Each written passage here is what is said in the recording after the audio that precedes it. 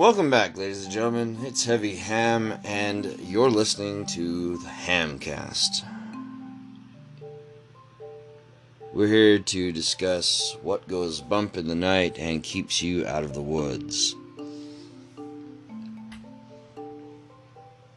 For the rest of this month, we are going to continue discussing everything wood-like.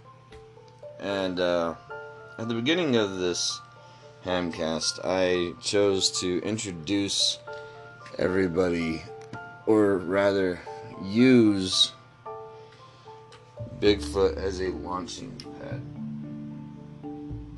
to get people familiar with the topic, because I feel Bigfoot's kind of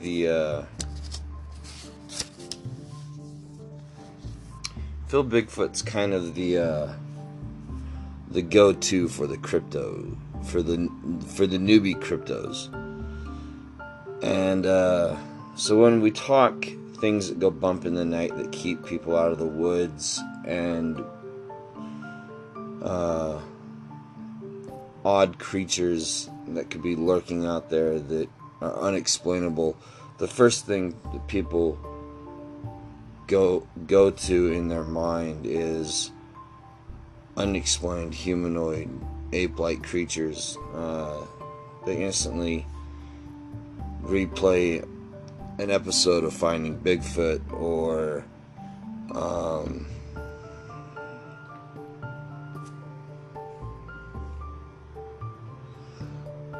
a snippet from Matt Moneymaker, or Bobo, it's getting squatchy in these here woods. And that's fine. I kind of used that to my advantage to kind of lure everybody into this. I'm sitting here in front of my laptop, and I was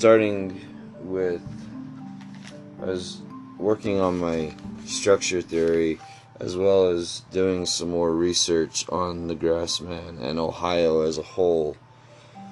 And I stumbled upon an article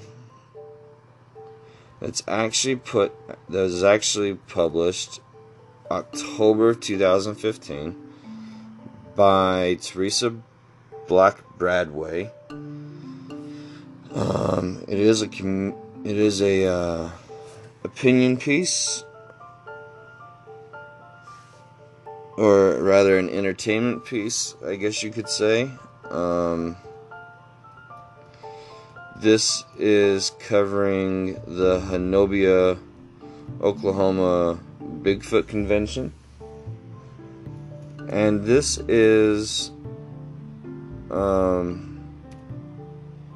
published inside the Star Beacon, which is, if you're not familiar with it, it is an Ohio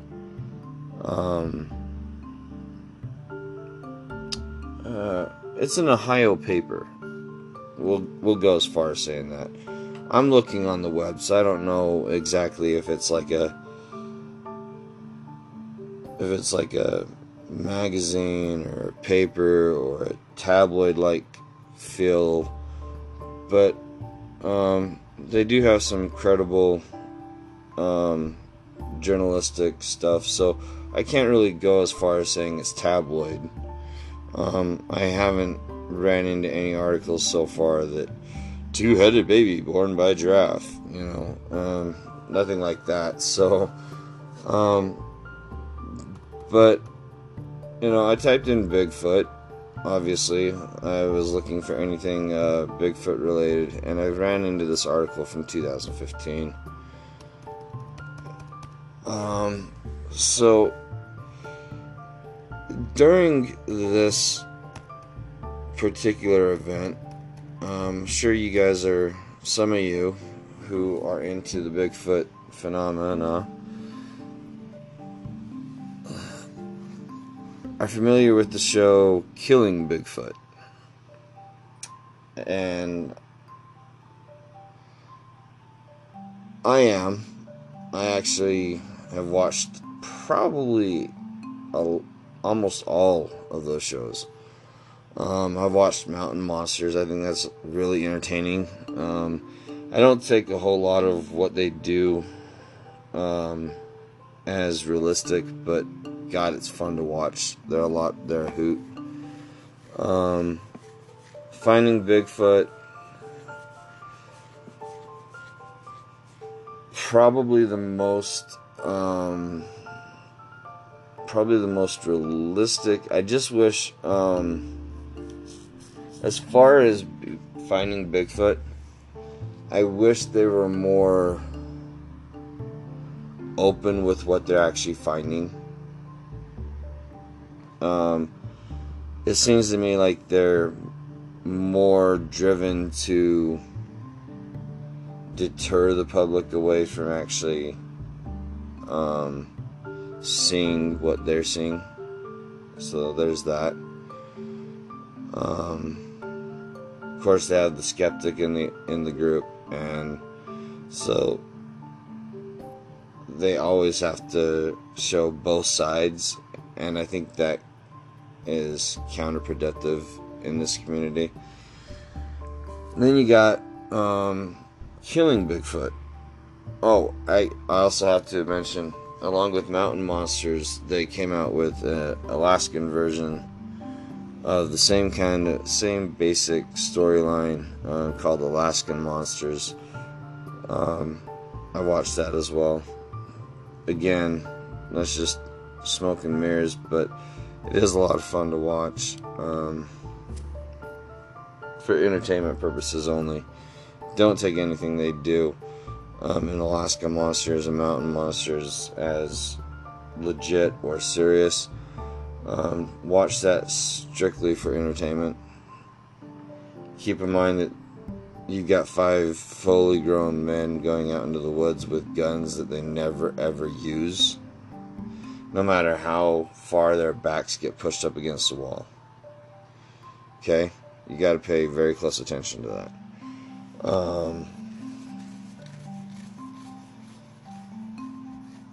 Now,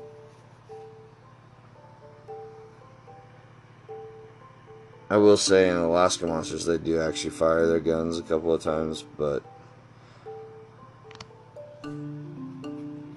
I can't say they've ever shown them hitting something. I think they fire them up in the air, so I don't know. Then we come to Killing Bigfoot, and Killing Bigfoot, just the title itself kind of throws people off, because it's like, oh well, you're talking about killing something that, you know, some people deem as mystical or a protector. But here's the thing. A lot of people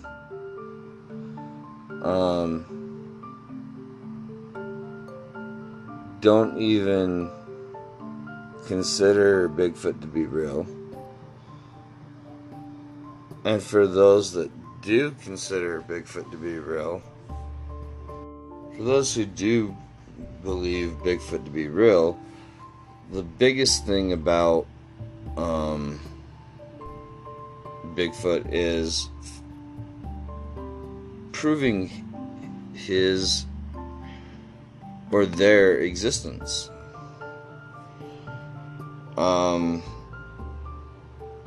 We have the structures, we have the tracks, we've found scat, we've found irrefutable DNA. And what I mean by irrefutable DNA is we have the hair, we have blood samples that don't match any known primate or animal out there. It is closely related to human, or has markers related to human, but every time it gets close to saying, okay, well, what is it? They say it's inconclusive. Nobody wants to come right out and say, well, yes, this very well could be a Sasquatch. Nobody wants to go on record for saying it's Sasquatch DNA, even though they sit there and say that they don't have Sasquatch DNA in the system, but that's a lie. Okay? That is a lie. And before I go any further on how I know that's a lie, I want to give you guys a bit of a timeline as to how we're going to cover things. So, we're nearing the end of February. We're going to stay on the woodland creatures until the end of April. And then come March, we're going to veer. Let's see. February, March. Yeah, okay, so we're going to stay with the woodland creatures until the end of this month. And then next month, we're going to be watching the skies. Okay? We're going to take a hard 90-degree angle straight up, and we're going to be talking about ETs. And I've already started working on having a few guests on my show for that topic. I've been trying to get a few guests on my show for this topic. Hopefully when we get back around to this topic, I will have a few guests lined up. But I got a few far out there people with some pretty interesting concepts and theories that want to be on my show.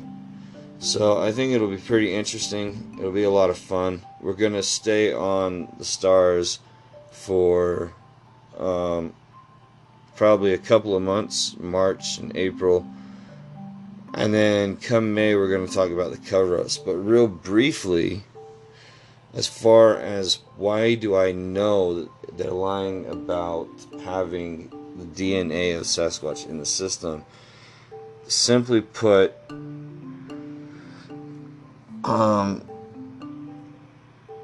there was a very closely tracked and documented case of a Sasquatch being killed by a group of hunters back in like the 1870s or something like that.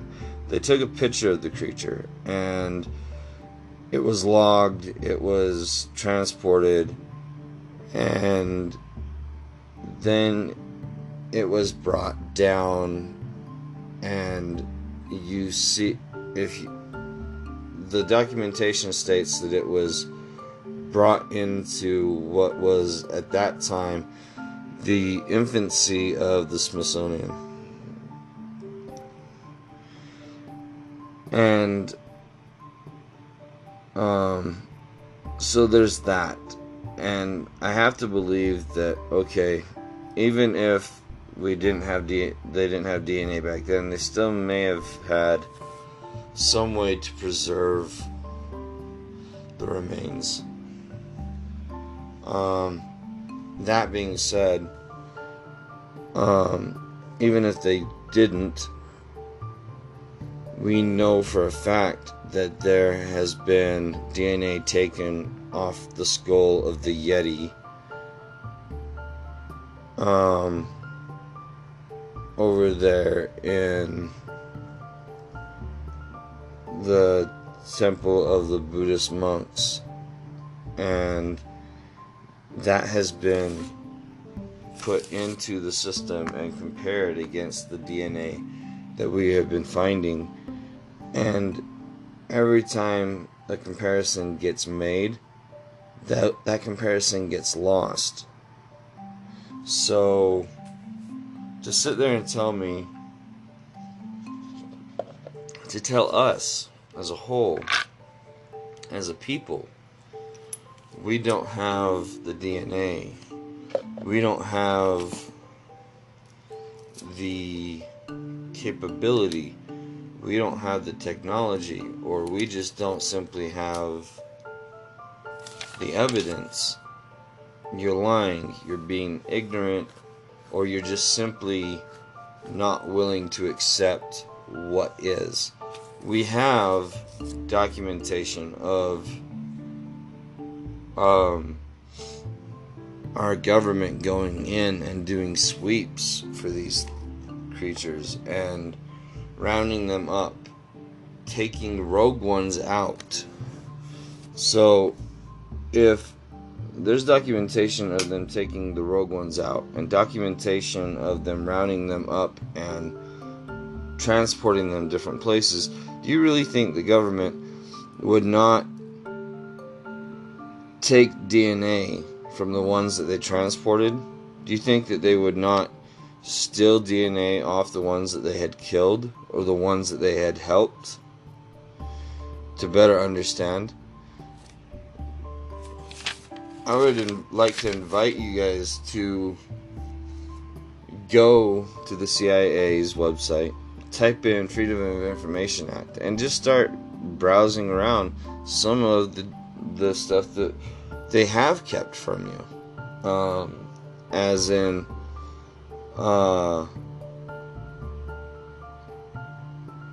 Project Blue Book, and compare it with the show that's actually on there on TV. You'll find that it's more and more of that's true than Hollywood. And so if more of that's true, what's to make you think that all these military whistleblowers coming forward with stories of going in with small units or even large units, rounding up rogue forest giants or rogue Bigfoot and relocating those that weren't aggressive and killing those that were? What's to make you think that those stories aren't true? If clearly the government kept their involvement with extraterrestrials and the existence of UFOs hidden for not just a couple of years, but decades, centuries even. I mean, come on.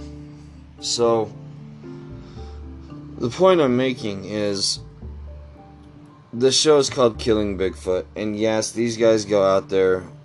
A lot of the time, they will have a side piece on their hip. They don't always go out with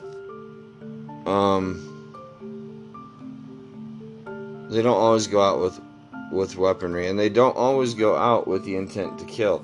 What this show is about, okay?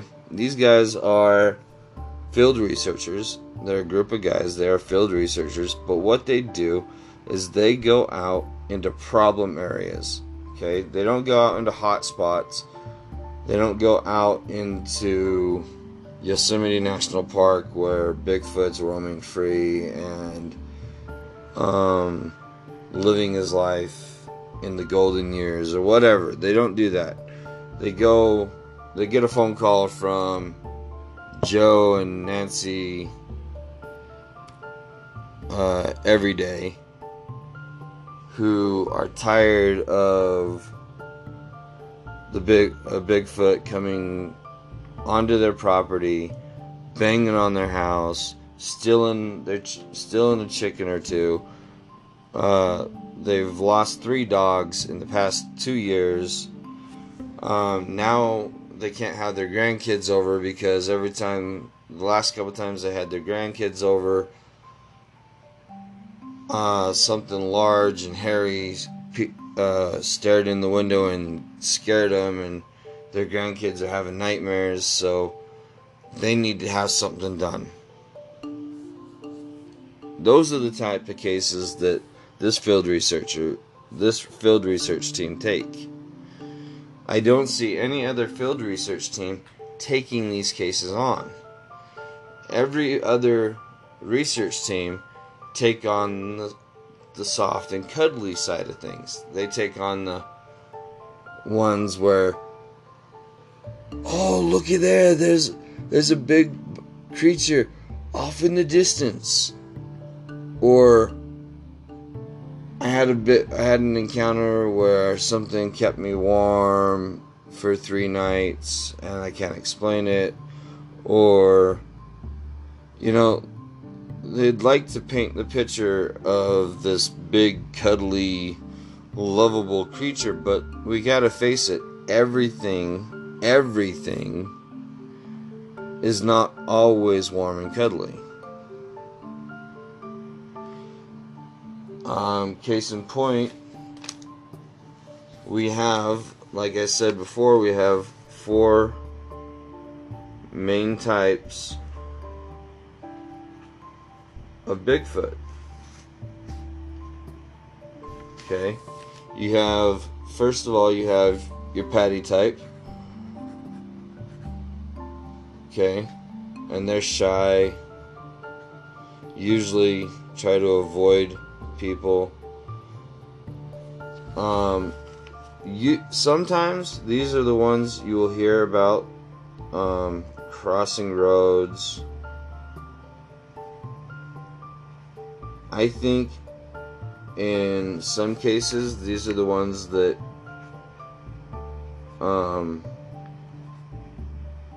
when you do hear about it, these are the ones that are helping people out, or like in the current news chatter where there was a angelic bear who kept a baby or a 3-year-old warm for 2 days in freezing weather.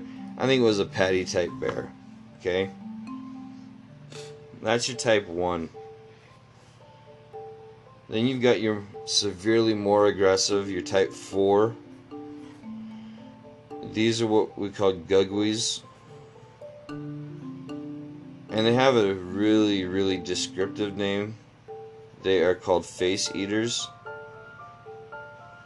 And they're called face eaters for a reason, because they're known for eating faces, and strictly faces. I'll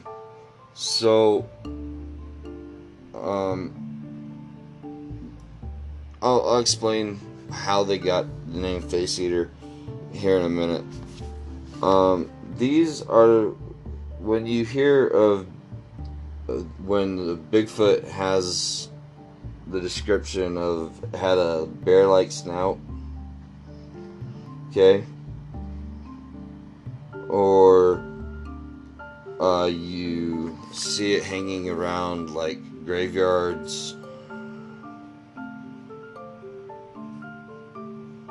or wearing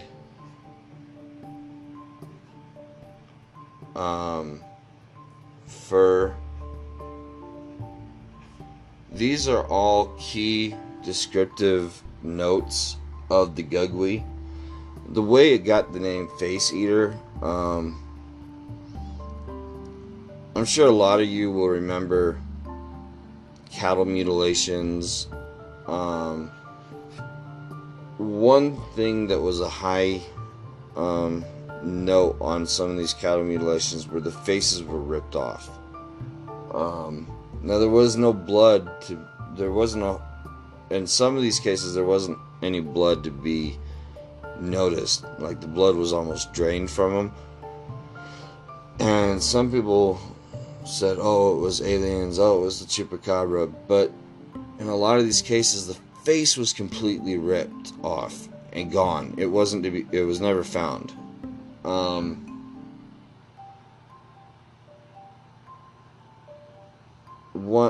One thing that got linked to this almost years later was there were brutal deer deaths found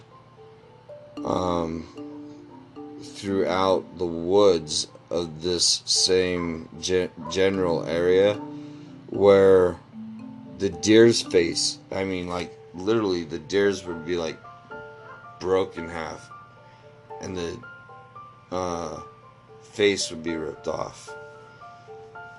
And when you research, you go back all the way through the folklore, the Gugwi is actually known as the face eater. It's known for eating the face of its victim. Living up to its legend, it's known to live in the higher altitudes and only coming down when it needs to eat. Bears are actually terrified of this particular type of Bigfoot. They will not even confront this Bigfoot. They will run away from it. Now you've got your type 2s, and your type 2, they are the more limber. Now these are still up there in the 7 to 9 foot range. Okay, so you're 7 to 9 foot range, but they are more limber.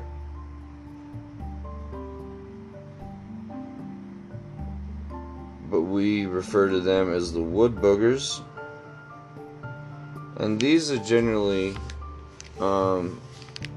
they travel in, the thing that makes them stand out is they travel in clans, and they're really mischievous and loud. They don't care that you know that they're there. As a matter of fact, they'd rather you know that they're there, so you stay out of their territory. Then you've got your type 3 Bigfoot, and your type 3 is I'm having a little bit of trouble remembering the type 3. The type 3 is more of a Neanderthal than a hair-covered. So this is more of a Neanderthal, and it's basically Patty shaved down. Now, it's going to look just like Patty, except Patty's going to have hair on the face. Okay? And your type 3 is going to have a hairless face.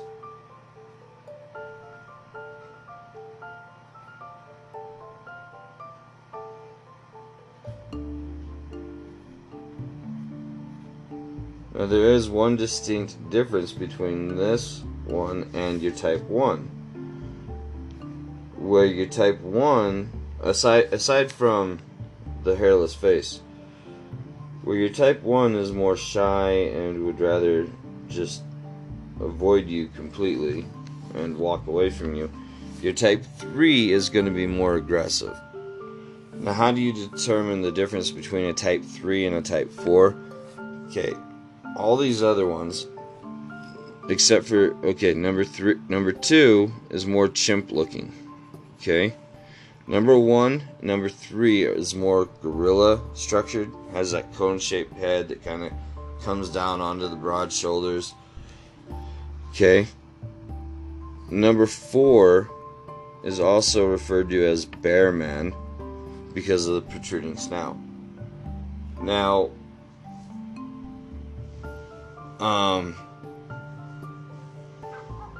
the way you discern the difference between number 1 and 3 is simple. Number 3 will have a more human-like face that won't be covered in hair. You'll be able to make out the face almost like a human's, but they'll be incredibly aggressive. The way you discern the difference between 3 and 4 is the snout will look more pushed in rather than protruding, and quite honestly, you won't live through an encounter with number 4. If you see a number 4, chances are you will not live through it. There was one such video that got put out there for, looked like it came from Russia or Germany, where a dad and a son were out in the woods, and in all honesty, it looked as if they caught a type 4 on video, and he was booking it. He was getting the hell out of Dodge something got him to get up and go. What they didn't notice was there was another Bigfoot just to the left of them, watching and waiting for them to move so it could move, and it kind of shifted just a little bit. A lot of people said that it was a dog, but if it had been a dog, that thing would have moved a hell of a lot more. It would have barked, it would have whined, it would have done something. You could clearly make out the protruding snout on the one that was batshit crazy going through the woods. Clearly did not care that dad and son were there. Something scared or motivated him to that Gugui to get the hell out of there. And in all honesty, I'm not going to go into too much detail as to what I think it was. But, so killing Bigfoot, the reason I gave you the rundown as to the 4 main types is because killing Bigfoot, I think, raises a lot of questions. To kill or not to kill, okay? We've been researching and pulling data and pulling evidence for some people, well, as a collective group, as a collective Bigfoot community for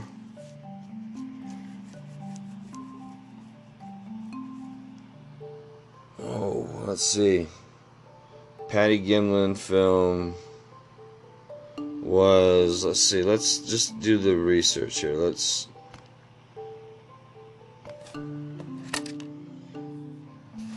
I had you guys on here, let's just do this. Let's get the dates right. The Patty Gimlin film was shot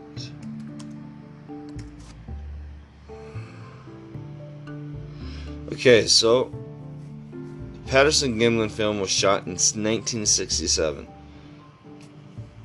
That's initially what sparked the interest, I believe. We're in 2019, so we're looking at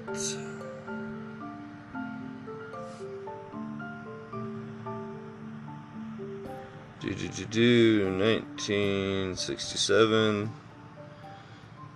minus 2019. So we've got 52 years. If you want to be generous, we'll say 51 years of research going in to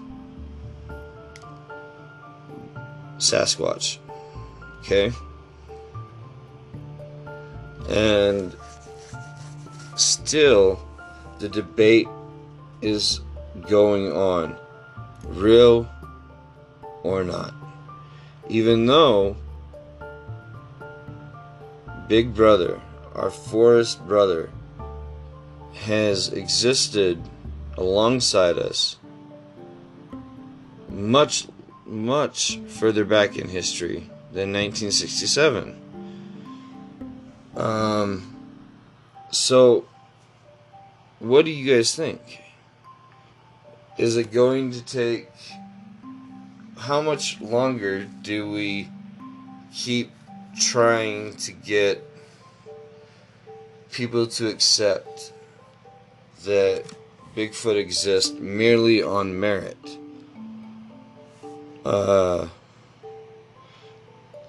Do we just keep logging hours of grainy video or credible accounts? Do we just keep logging cast after cast after cast of Bigfoot track? Do we just keep logging countless hours of camping trips and field research and lost hair sample and lost DNA sample and inconclusive data.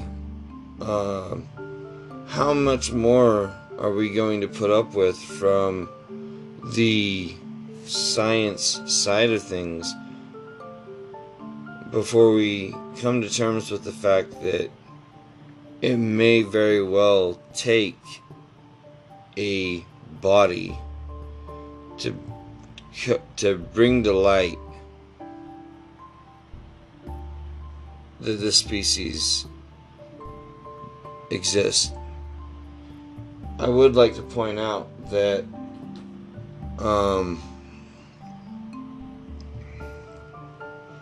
Bigfoot is not the only crypto animal that wasn't believed in that came into light in such a manner. The panda bear, as a matter of fact, wasn't even known as the panda bear. It was known as the bear cat.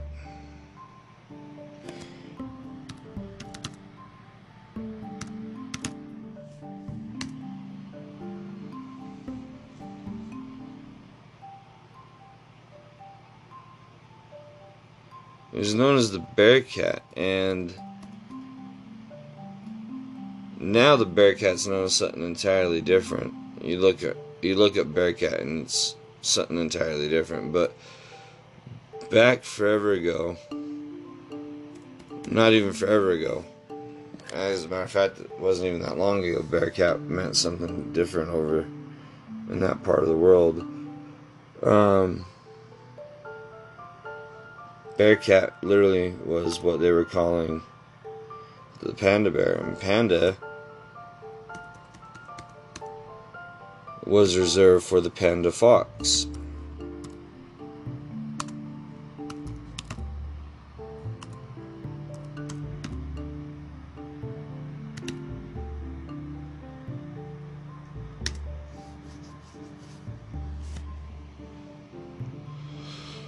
But yeah, so the panda bear was a crypto animal. So was the silverback gorilla, until a hunter went out, caught one. Now, I'm not saying that we absolutely necessarily need to kill one, but a body is the only way that we are going to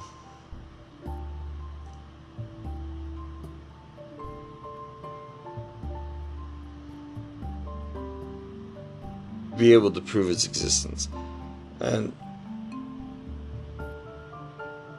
considering the fact that we have seen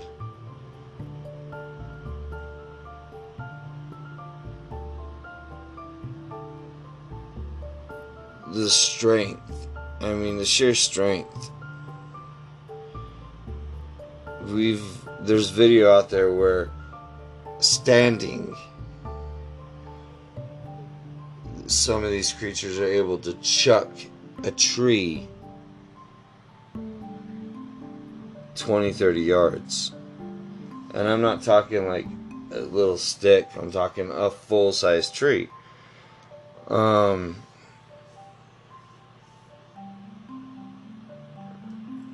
If they're able to run, or not even run, if they're able to walk and clear 150 yards in 3 seconds and leave impressions in frozen tundra 4 to 5 inches down, I don't think we have the ability to tranquilize or capture a live specimen.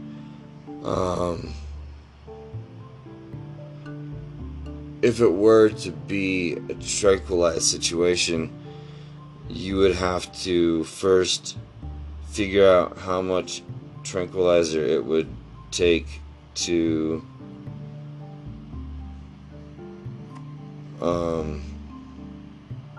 take down something 9 feet tall, 500 pounds, and then times that by at least 1.5 times in order to get it properly sedated, I think. Because we already know that this thing has some kind of otherworldly power. And what I mean by that is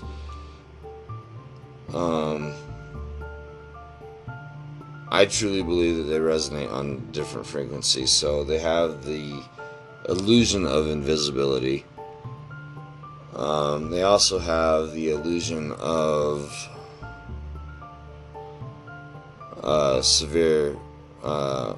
they have the illusion of stealth. What I mean by that is they've mastered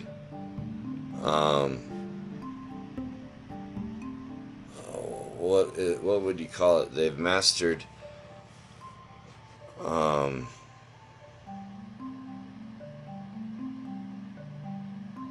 step masking. In other words, they know, they can sense when you're going to take a step, and they step with you. So they have to have some kind of psychic ability or sixth sense, because they're able to walk with you.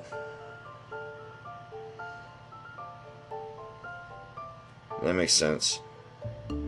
Probably makes me sound a little crazier than I wanted to, but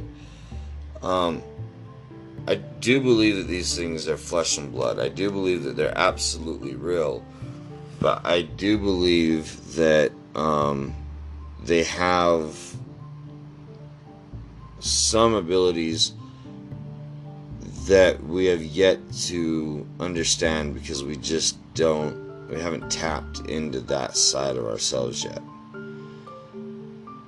Which is probably why only a few percentage of people actually see them, or why it's generally elderly and children and certain shamans see them, and why they're only seen, when they're seen on cameras. I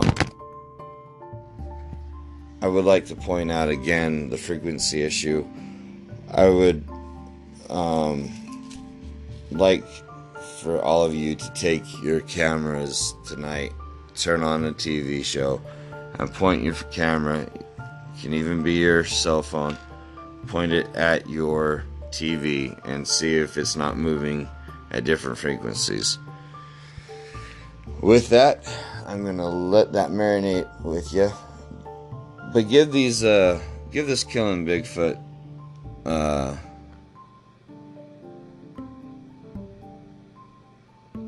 Bigfoot show a chance. Don't just jump down their throat, or